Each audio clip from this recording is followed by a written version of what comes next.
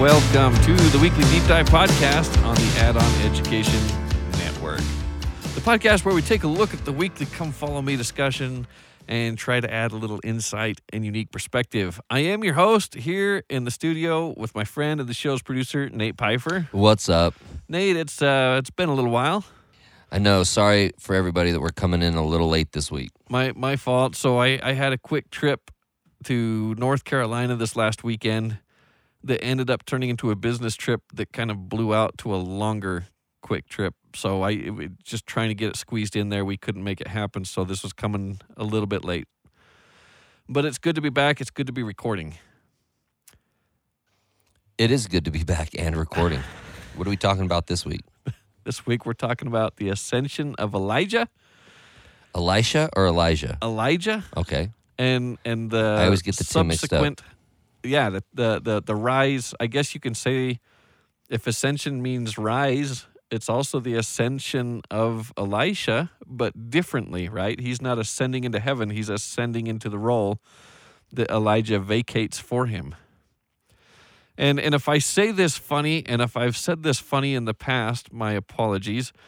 I served my mission in Mexico, Spanish speaking, and they always say Elias, and Elijah and Elisha are so similar, the ja versus sha, almost the same word.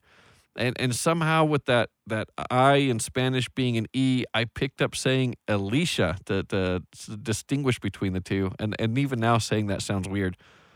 Elisha. Okay. Anyhow, two very different names. Elijah is Eliyahu, which means my God is Jehovah. And Elisha, Elioshia, means my God is salvation. So two very different names, but they've come so close, they sound so similar. And we'll be talking about mostly Elisha today. Some very interesting stories and some very interesting questions, I think, are going to be brought up here that we can answer.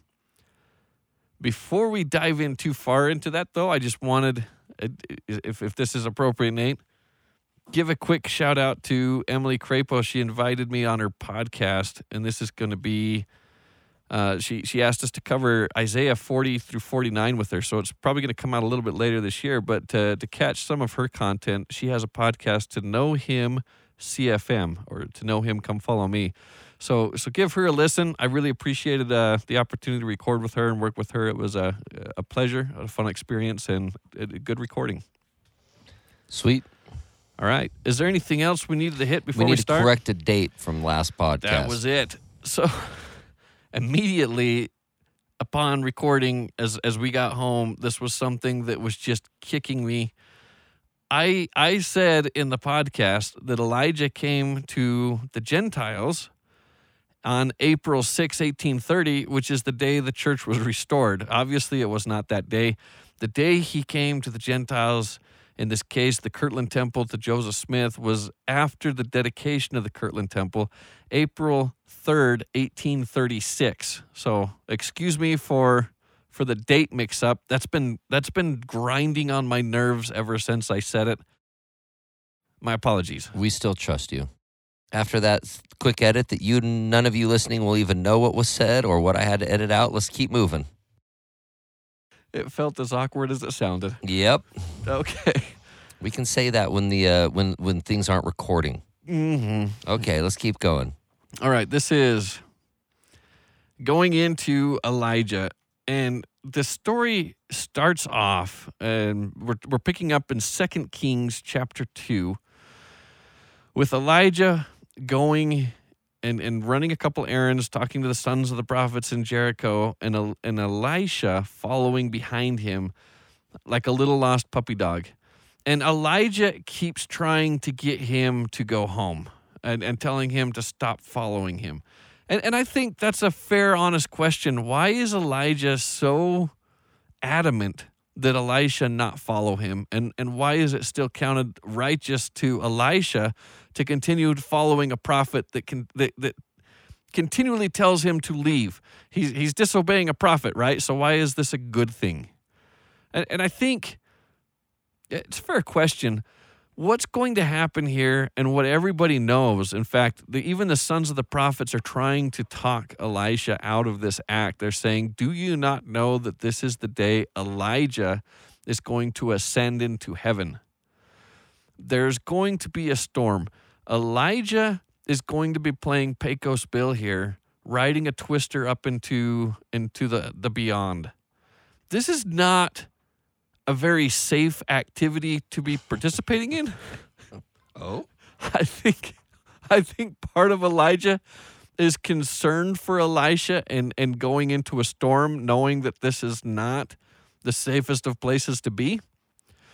But also, Elisha's following him because he asks something important from Elijah. He asks for a double portion. And I like that it says that, a double portion, because the role of a double portion is what you give to the firstborn in a family. And we've talked about the firstborn throughout the podcast. I don't want to go into too much detail through it here, but suffice it to say, when a father leaves an inheritance to his family, you've got the women in the family get married, and their husband is going to provide an inheritance for them, their land, and take care of it, and they're going to be part of their family. The sons are going to receive an inheritance from their parents, but if they have any sisters that are unwed, they are lost in the mix. They need to be taken care of. So the father gives a double portion to the firstborn son, not as like, hey, here's a bunch of wealth and status, but as a responsibility, a burden, a charge to take care of his unwed sisters, to be like the father and continue to provide and take care of that family and build that and bring that extra responsibility on. Perfect. And I find that it's fascinating in this case with Israel, because Israel, as we know the story with Elijah and Ahab, has gone somewhat apostate. The thing is, if Israel is leaving the Lord's care because they're turning to worship foreign gods, now here you have an unwed wife. If you look at a woman in her relationship with Jehovah as a covenant, a marriage relationship, and they've turned away, it's almost like in this family you have an unwed sister or wife that needs to be taken care of. And as a prophet, you're taking that burden to try to restore Israel or help Israel or take care of Israel in the absence of a husband. So it's kind of interesting that Elijah is asking for this double portion. He knows kind of what he's getting into, and he knows how Ahab has been with the king, and how historically northern Israel has been. These kings and these prophets that we're focusing on are the northern kingdom, as opposed to Judah in the south. So that was his request. And Elijah is telling him, that's not mine to give you. I'm not the father in this relationship. I'm not the one that hands out the inheritance. That's not up to me. And to make it clear up to God, he tells him, if at the time I go up, you see me and you see what's going on, then we'll know that God has chosen you, and I will cast my garment down to you, and you can receive that mantle, that portion, that responsibility, and he becomes that successor. But it's not clear. Even Elijah is hesitant to, as he's alive, to make it clear to everybody else that I am passing this mantle on to Elisha, which is going to explain some of the ambiguity as Elisha is returning from this incident, and as the sons of the prophets and everyone else start to question whether or not he has that responsibility. So they go on their way. Elijah hits the water with his mantle. The water parts. Cool story. And we've talked about parting the seas. We don't need to talk about it here now. They get to where he's going to be ascended. He goes up, and Elijah sees it's not just a storm. He's in a chariot of fire. And then Elijah throws the mantle down, and he receives it. He goes back and strikes the water, and it parts for him. And here we see the succession and the rise of him filling this role. But as he goes back to the sons of the prophets, they're saying, look, maybe Elijah's still alive. You shouldn't be taking this responsibility on. He got carried up in a storm, but maybe he's somewhere in the mountains. We need to send a search party, make sure he's okay. And much to Elisha saying, no, finally he relents, and they send out 50 men, and they can't find him anywhere. And so the Jews kind of get this legend that Elijah, he got carried up, but he will be returning. Now, we get to one of the more curious stories in the Bible. It says in 2 Kings that there is a group, and they call it of little children, who start mocking Elisha as he's returning, and they say, "Go up, thy bald head, go up, thy bald head." Elisha turns, looks at them, and curses them, and 2 she-bears come out of the woods and tears 42 of them apart. That seems a little harsh for a bunch of school kids out on the playground making fun of some prophet as he goes by, like, hey, respect your elders. That seems like a hard way to teach that lesson. I think kids can be annoying, man. I still think it's a valid lesson. We should respect our elders, particularly the Lord's anointed. Don't speak evil of them, but there's something more going on here. What you have is not a story of little children. The Hebrew word for little in this case means insignificant, useless, worthless. And so it could be diminutive as little children, but more likely it's these people were menacing to society. And when they say children, the word na'ar is the same Hebrew word they used to describe the man that raped Dinah. It means youthful in the sense that he's looking for a bride. In this case, you have young men. And these young men are a menace, useless to society. They are being critical, and they're not supportive. They're not supporting the prophet. And when they say, go up, this is a reference to how Elijah went up in a chariot of fire. And they're saying, if he went up in a whirlwind, if you're as good as him, why don't you go up too? Because we don't want you here. Go ride, go play Pecos Bill somewhere else because we don't want you. And the last thing is when they're saying bald, this is saying without the hair. And remember, in Elijah chapter 1, in 2 Kings chapter 1, they describe Elijah as being a hairy man. Not to say that he's necessarily got a ton of hair on his head, but maybe what they're doing is referring to the way that he dressed. Think of John the Baptist, who wore a hairy raiment of camel's hair girt about with leather on his loins. There is some Jewish traditions describing a special garment that they wore as a symbol of their priesthood authority. And they're challenging that priesthood authority and saying, you don't have that authority. You don't have the hair. That's what they're meaning by this. If you did, just ride up into a whirlwind and be gone. So they're not just being mean to an elderly person or being mean to a prophet, but they're menaces to society, directly challenging his authority in a very inappropriate way, right? That's it. So about this bear, though, I mean, it's kind of a brutal ending, but I mean, I don't know. Is that the lesson? It's just like be very careful. Is this kind of the curse God and die situation here? Well, it's interesting because you have a mother bear, right? And if you're at this time of year, maybe it's springtime, maybe you've got some young cubs here, and the mother bear is being very protective of her cubs. So here you have this cub. Elisha is very young. He's a new prophet, and God is being very protective of his cub here. And how is he going to guide Israel? How is he going to, as we talked about that double portion, take care of this and bring her back to the presence of the Lord if you've got all of these young men who are the same age as him, his peers, undermining him and rejecting him and challenging his authority? Love it. Let's keep going. All right. Next, we have the story of the northern kingdom having Moab rebel out from under them. They were paying their tribute, 100,000 sheep, 100,000 goats with their wool. Okay. Pretty good tribute, right? They don't want to see that go away. Yeah. And when Moab rebels and says, we're not paying this anymore, they go to the southern kingdom. Jehoshaphat. Wait, Jehoshaphat? Jehoshaphat? Was he holy? Holier than thou? No, holy Jehoshaphat. No, you've never heard this saying? What? You've never heard the saying, holy Jehoshaphat? No. Okay, well, there you go. I know that other people have because that's a saying. Where's the saying? Wait, is it jumping Jehoshaphat?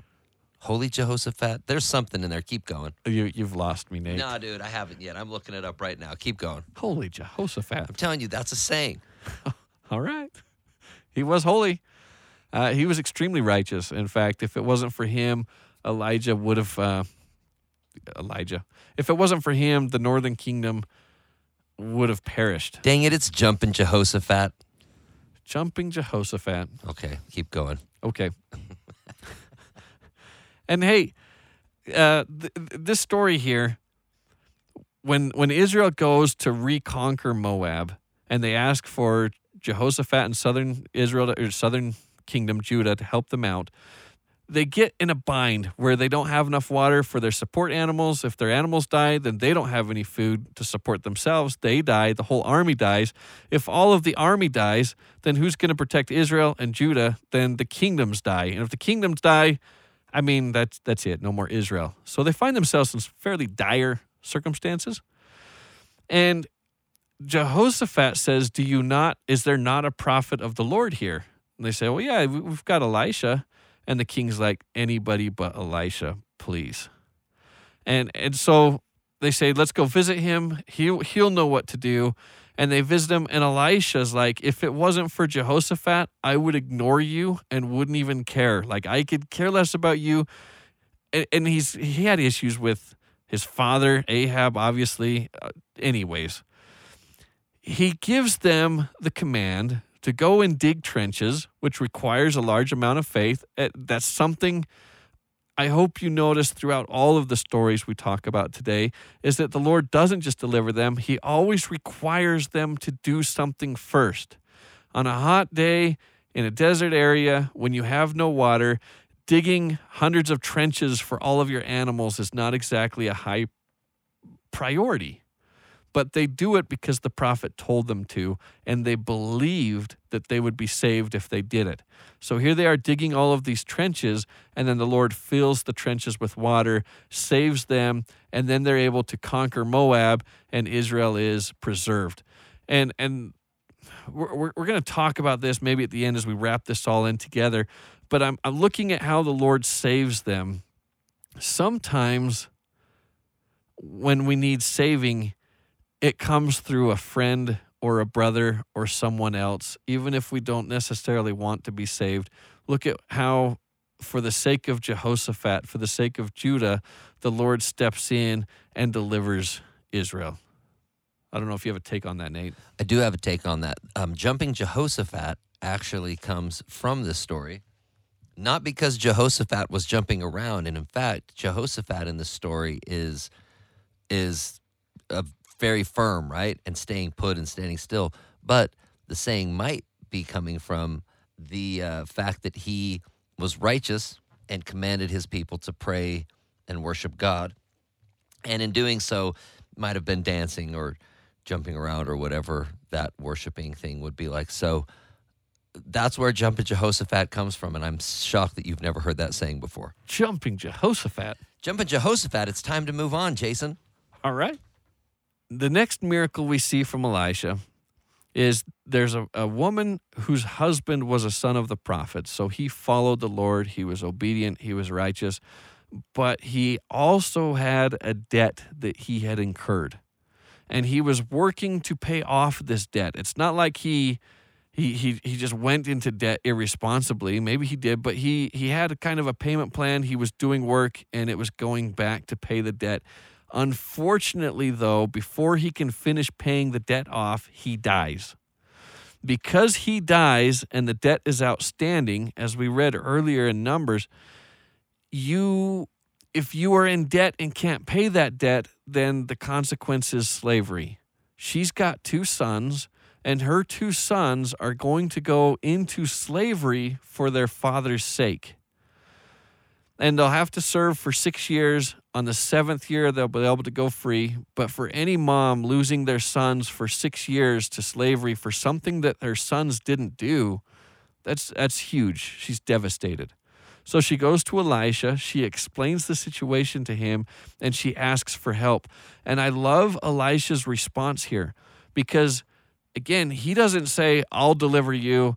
Here's the money. Let me pay for them. Let me pay your debt. Instead, he asks her, what do you have to pay that debt with? She's coming to him for a solution, and he's turning it back on her. Let me help you solve this. What resources do you have available? I'm not going to go pay that debt. I'm not going to go put myself in debt. What do you have? Let's work with that. And the only thing that she has in her possession of any value is a vessel full of oil.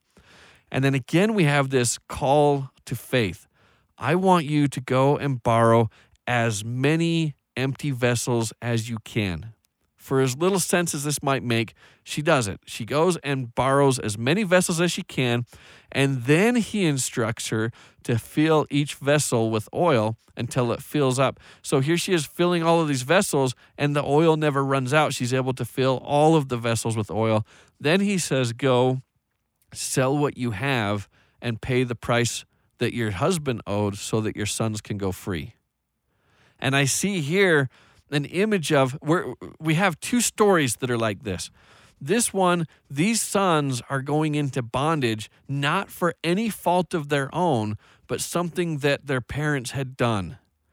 And the Lord is creating a miracle to pay that price and set them free, but he's also doing it by using the resources and magnifying what they have and through their own industry, multiplying it so that it'll work. The other instance, or did you have something you want to say? Yeah, I just wanted to highlight the symbolism, too, of the atonement in this story, which is, again, the Adam fell that men might be, right? The idea that because the original father fell or was in a debt that he couldn't pay, that his children or us, right? We have to pay that debt back, or because of sin, we are in bondage or in slavery. But the idea that Christ's atonement for us is eternal and is without end, right? And there's just some, obviously the oil and blood references with, the oil press and various things. But anyways, there's just obviously some kind of beautiful, subtle imagery in there of the atonement. There's a lot here, and it's beautiful in a way that sometimes people are in a situation, we've talked, nurture versus nature, environment versus, some things, the way you were raised, the way that you are raised by your parents and the situation that you come from and the environment you come from. Maybe you do things a certain way because you don't know any better, or because that's how you were treated, or because that's how you went under. And you look at it and say, okay, why are they behaving the way they are? They're under a bondage or a difficult situation in life, not from their own choosing, maybe, perhaps, but because of what happened before them, or the situation that their parents left them. And it's not to say that the Lord's atonement doesn't apply to them to be able to save them. The other situation that we're going to see in bondage is a man who's chopping a tree. And so some of the sons of the prophets say, let's go and build this house together and go live in this other city. And Elijah says he'll follow him and go with them. And as they're working, one of the laborers is chopping a tree, and the axe head flies off the handle into water, and as iron head does, it sinks down to the bottom. And he says, I am undone because the axe was borrowed. So this isn't a situation that his parents left on him.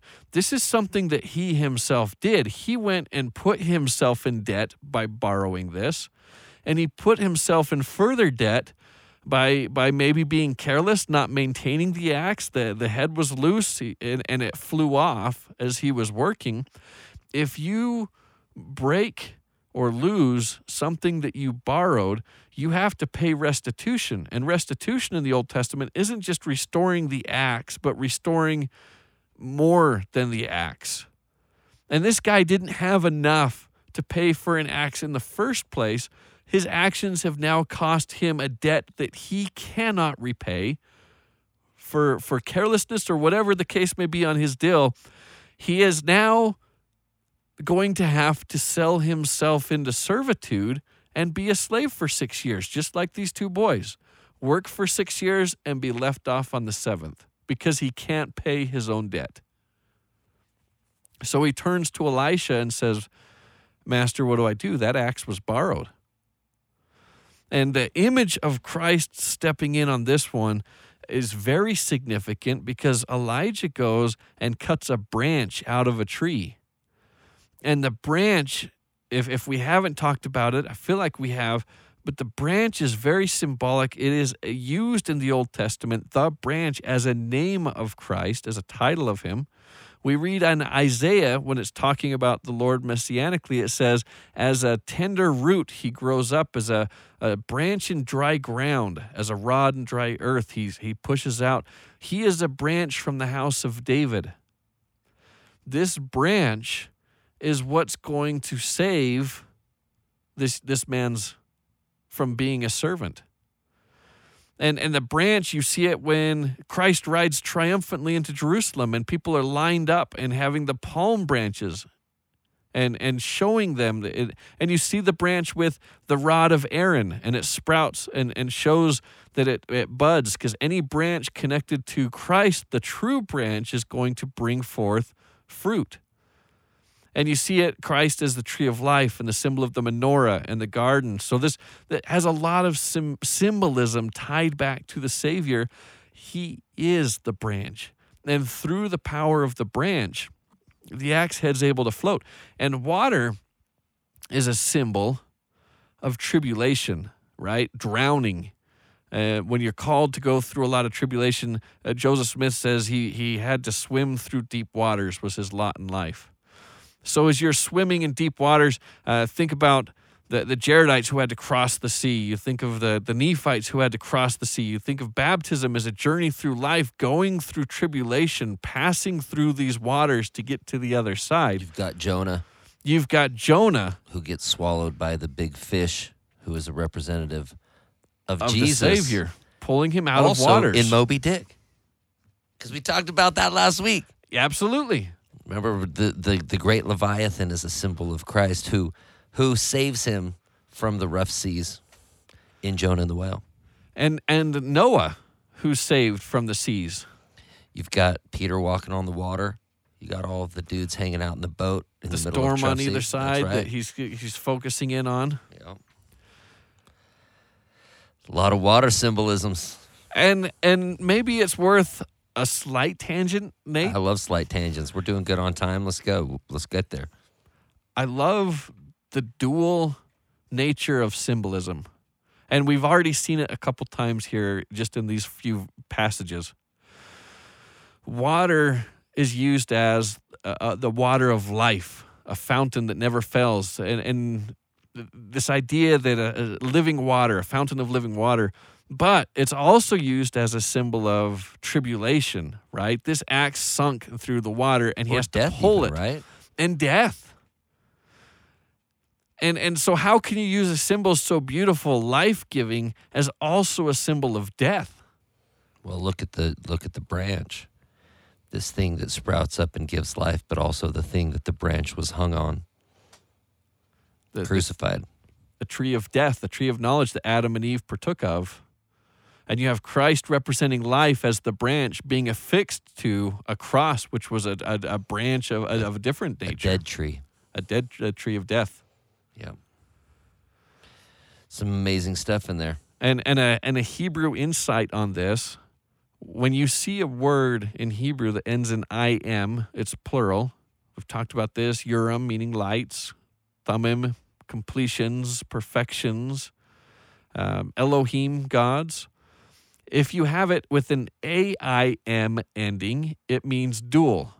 Mitzrayim means two Egypts, the upper Egypt, lower Egypt. That's the Hebrew word for Egypt, Mitzrayim. The Hebrew word for water is mayim, which is dual. So you almost have this dual nature even there through the waters. The water, it can be life-giving, but also in the creation, the waters of chaos, and the Spirit of God breathes upon the face of the waters. But even within the creation, you have the waters bringing forth life and the animals coming from the waters. And through destruction, creation, you have this dual nature. You see it with the hand of God, because that same hand can be stretched out to smite you or stretched out to save you. The destructive nature of fire, in the last days, the earth is going to be burned, and you think of hell, you think of fire and brimstone, but then when you look at the description of where the Lord resides in his throne, they say it's a throne of fire. The scriptures we just read today, Elijah was carried up in a chariot of fire. And the gates to heaven are fiery gates that you have to pass through, and it's a refiner's fire. That being said, let's get back into the story of this widow who had lost the son and who's reaching out to Elisha to save his life. He sends his servant Gehazi to go and lay his staff on the child and raise him from the dead. And then she decides to stay with Elisha and come with him afterwards.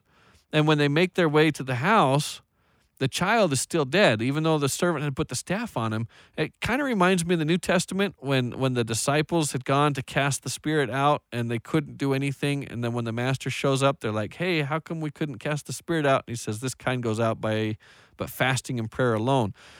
There's a little bit of a character flaw with Gehazi here, and we don't see it until the very next story.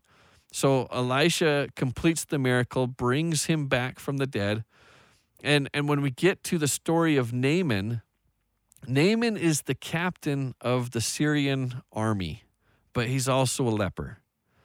And most of us are familiar with the story where Naaman comes to Elisha because actually on the king's recommendation, a servant woman from Israel who the king of Syria had been conquering parts of Israel and deporting some of them and taking some of them captive. So he has this Israelite woman who worshiped God, but she's still fairly loyal as they hear about the situation of Naaman. And he's such a great guy and they love him. And she tells the king, there's a prophet in Israel that can heal him. So the king sends a lot of money and a recommendation to the king of Israel saying, I am sending you my captain of the guard, my captain of the armies, with all of this money. I need you to receive him and heal him. And the king of Israel's not looking at this like this is a blessing. Like, I would rather not even keep any of the money, because what happens if I can't heal him? Then the guy dies and Syria's going to destroy us, wipe us off the face of the earth. And they tell him, look, do we not have a prophet in Israel? Let's get Elisha. He can do this. And they send Naaman to Elisha. And Elisha sends Gehazi, his servant, to go talk to him. So this is a slight in and of itself, right? If you're an important person, you don't send an ambassador to go meet with the president. You send a president to meet with the president, someone on equal footing. So he sends a servant to go meet with this powerful man, and then he tells him, go and bathe yourself 7 times in the Jordan River. And the Jordan River was disgusting. And he's like, look, I am a powerful man. I'm a mighty man. This is below me. The servant's below me. The river's below me. Doing all of this is just, he went away furious. And the servant with him makes a very powerful statement in saying, had he commanded you to do something great, wouldn't you have done it? Then how much more would you do something that's so simple like this? And I feel like there's so much of us that can relate to that statement. How much of us, if God asks us to go do some mighty thing, go fight in a war, or go do something crazy, or go fight against Goliath, and maybe this is a little bit of a slam on David, like he's willing to stand up and go fight Goliath and go do all of these impressive things as a king, but in his personal life, he lets the small things erode. Maybe it's a dirty thing to do some of the small things that seem beneath us. Maybe we look at the typical Sunday school answers as something that's below us, like bathing in the Jordan River, and we neglect to do them because there's no honor, there's no glory in that. And we let those small things slide. So Naaman's humbled. He bathed 7 times in the river. He's healed. We know this part of the story. He goes back to Elisha and he says, "Thank you. I've got here." He actually says, "I will worship your God from here on out. Jehovah is the only God, and I will no longer worship the Baal or the Baalim or any of the other gods." And he has laden on his donkey items that he was going to sacrifice to the Baalim, the gods, these other gods. And he has no more use for these. So he tells Elisha, "Why don't you take these as a gift? I'll give these to you." And Elisha says, no thanks. I'm not interested. I'm not doing miracles for money. And also, if you remember back in early times in the Numbers, you're not supposed to take anything that was supposed to be consecrated or dedicated to foreign gods. That was supposed to be an abomination and destroyed. So he turns him down. And as he's leaving, Gehazi, his servant, chases him down and says, "Wait, we do have need of that stuff. There's 2 people that showed up and they could really use it. So how about I take that off your hands and I'll bring it back? That's what Elisha told me to tell you. Thank you so much." And he said, "Give me a talent of silver," which is a lot of money. And he pulls, Naaman here pulls kind of a Christ on this and saying, "Okay, I'm not going to give you just 1 talent. I'm going to give you 2 talents of silver and and 2 changes of clothes." So he takes this, goes back, and Elisha says, you think you can hide that from me? The leprosy that Naaman had is now yours. And so Gehazi becomes a leper and kind of cursed and outside. So again, you have this story of this outsider, almost like Uriah the Hittite or Ruth, when you have the outsider stepping up and being the better man, the better person, the better follower of God, while Israel is sliding or decaying or going through this bad transition. We get to this gets really kind of messed up. Okay. Because Syria then tries to kill Elisha, right? And Naaman's the captain of the army for Syria. So Syria keeps sending these little raiding parties in to ambush the king. Elisha keeps telling the king, "Hey, by the way, Syria's going to lay an ambush here," and saving the king's life and the king's armies multiple times. And the king's furious and says, who's the spy in my house that keeps telling Israel what my plans are? And they say, "There's no spy. They have a seer, prophet, Elisha. He knows exactly what you're thinking." Okay, then let's take him out. Where is he at? And he's in this small valley. And it's the hosts of the Syrians are surrounding him and they get intimidated. And this is where Elisha opens the eyes of his servant, and they see that there's more for us than against us. Powerful story of the chariots and all the armies, the host of the Lord that they see. There's a whole lesson in and of itself on that, but we're just going to keep rolling. Elisha strikes them with blindness, and this can't be a physical blindness, but more of maybe of a mental blindness. They're confused. They don't know where they're at. And Elisha says, "Here, let me guide you to where you're going to find Elisha." And so they're following Elisha to go find Elisha, and he takes them a 4-hour journey into Samaria, where now the king of Israel's got them surrounded. And the king's like, "Should I kill them all?" And he's like, no, don't kill them all. This is to let them know that the Lord of Israel is God. And maybe some of those people were converted that day. It says that Syria did not attack Israel again, which is not true. which might be another question you guys have. Why does it say, like in the very next verse, that Syria attacked Israel? What they're saying is Syria did not send any more of these small raiding parties out. They kept getting foiled every time. They got foiled by all these ambushes, didn't work. So now, instead of this tactic, they didn't do that tactic anymore. Syria is sending the entire army out to go destroy Israel. They surround Samaria, and because they're surrounding Samaria, they can't get any supplies in. It gets so bad that they're selling pigeon dung for food. Oh, come on, bro. Yeah, a donkey's head and pigeon dung are fetching a high price in the market. And as the king is ruined and worried about the safety of his people, and he's walking along the walls, a woman approaches him and says, look, me and this other woman made a deal that we would eat her baby the first night, and then the second night we would eat my baby. Oh, no, excuse me. I said that backwards. We would eat my baby the first night. Second night, we would eat her baby. So last night, I boiled up my child and we ate the child. There's no other food to survive. And tonight, it's her turn, and she's reneging on the deal and won't let me eat her kid. And the king is so distraught that this is what Israel has descended to. He tears his coat, and he's devastated, and he says, that's it. Let's kill Elisha. Somehow this is his fault.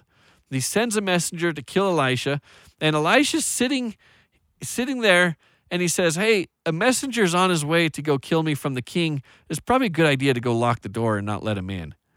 So he goes and bars the door, and it gives time, because the king is on the way following the messenger to make sure this gets carried out. It gives a chance for the king to catch up, and Elisha says, hey, king, come on in. Let's talk about this. And he says, trust the Lord. This time tomorrow, there will be so much food in the markets of Samaria that the price is going to be super cheap.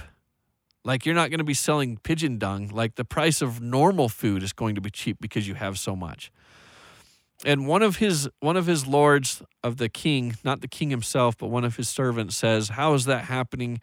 Is this going to be like Cloudy with a Chance of Meatballs? Is the Lord going to open up the windows of heaven and food's going to rain down upon the earth? And Elijah says, oh, it will happen. The thing is, you won't live to see it. Oh.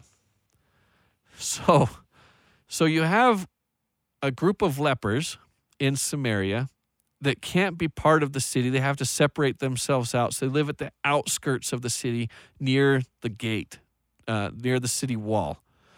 And they are at the point where, like, we can't stand this anymore. We're just going to go try to raid the Syrian army and see what we can find. And it's right as it's getting evening. They decide to do it at dusk. They sneak out of the city. They go into the Syrian camp, and none of the Syrians are there. So they just start eating all of this food. And then they say, this is wicked of us. We can't just sit here and enjoy it when all of Israel's starving. We got to let them know that something's up. The Syrians are gone. So they go back into the city, and they tell them what's going on. And the king says, this is a trap. We're going to go out there to get their food, and they're going to ambush and kill us all. Let's just send 5 horsemen out. They end up sending 5 horsemen and 2 chariots to go see what's going on. And they chase the Syrian army. Come to find out, the Syrians heard a sound as if it was the Egyptian army or another large army coming to deliver Israel. And they were so panicked, they ditched everything they had and just left. And so they're fleeing and dropping supplies all over the place. They report it to the king. The king takes the one servant that he had that was kind of mocking Elisha and puts him in charge of the order of the city to make sure that the people orderly leave to go and get supplies. And the people are so hungry, they end up trampling him to death, and Elisha's prophecy is fulfilled. Do we have anything to learn from that, or is that just it? Yeah, actually, all of these stories, and I think this is why we kind of have to hit every one of these a little bit. When we talked about Elijah, his name, Eliyahu, my God is Jehovah, look at his crowning moments and what he did, right? He builds this altar and has all the priests of Baal come, and his whole point was, how long are you going to limp on both sides? You've got to choose. My God is Jehovah. And it was always showing why Jehovah is God. Now you have the next stage, Elisha or Elisha. My God is salvation. All of these stories are showing you different ways and how God can save us. Whether it's because your friend is righteous who's coming in and helps you make a right decision in the case of Jehoshaphat. Whether it's because something that your parents did that you're not responsible for, and now you're destined to live a life of servitude because of it, and he saves us or redeems us from the mistakes of our parents, or those who want to turn away from that or find hope in that. Or whether it's your own doing that's led to you having to sink within the bottom of the waters, and God rises us and saves that axe from the waters and pulls us up out, or the staff that's being laid on. All of these are examples that point us to a Savior. God saving Naaman from leprosy. God saving Israel from the siege. God saving over and over and over again. And the cool thing is that in all these stories, the instance of faith. If you want salvation, he's going to ask you to show that you believe, to hold on against hope, and dig the trenches in the desert when you're hot, or go out and lay the staff on them, or do whatever it takes to listen to his word and believe, because his isn't just a God, he's a God of salvation. And these are all the different ways in which he offers salvation to his children. Fantastic. All right. Do we know what we're talking about next week? You know, every time I take a stab and guess, we're always wrong. So how about this? I'm way off. How about this? Thank you, everybody, for continuing to listen to our podcast, even though we're not exactly sure what is next week every week. But we do appreciate you listening. Please send any questions or comments. What a fantastic way to wrap that up, Jason, by the way. We kind of talked about this a little bit last week, but I did want to just maybe highlight this one more time, that the beautiful part about Elijah was really with him being, my God is Jehovah, one of Jesus's, not one of, like the role that Jesus has played is to make us at one again with God, right? Yes. And I love that even in the story where his God, Jehovah, is more powerful than Baal, even during that process, he was still unifying Israel again under the correct God. He had the 12 stones representing the 12 tribes and rebuilding the altar, kind of like you had mentioned. And I do love that the Elisha story is following that in again saving or making us at one again with God, no matter the circumstances that we either find ourselves in or put ourselves in. So that's a fantastic way to wrap that up. Beautiful progression. First believe, and then act where you believe. Oh, it's great. It's beautiful stuff. Okay, well, we will know what we're talking about next week when that comes. So thank you for listening. Please send us any questions, and until next week. See ya.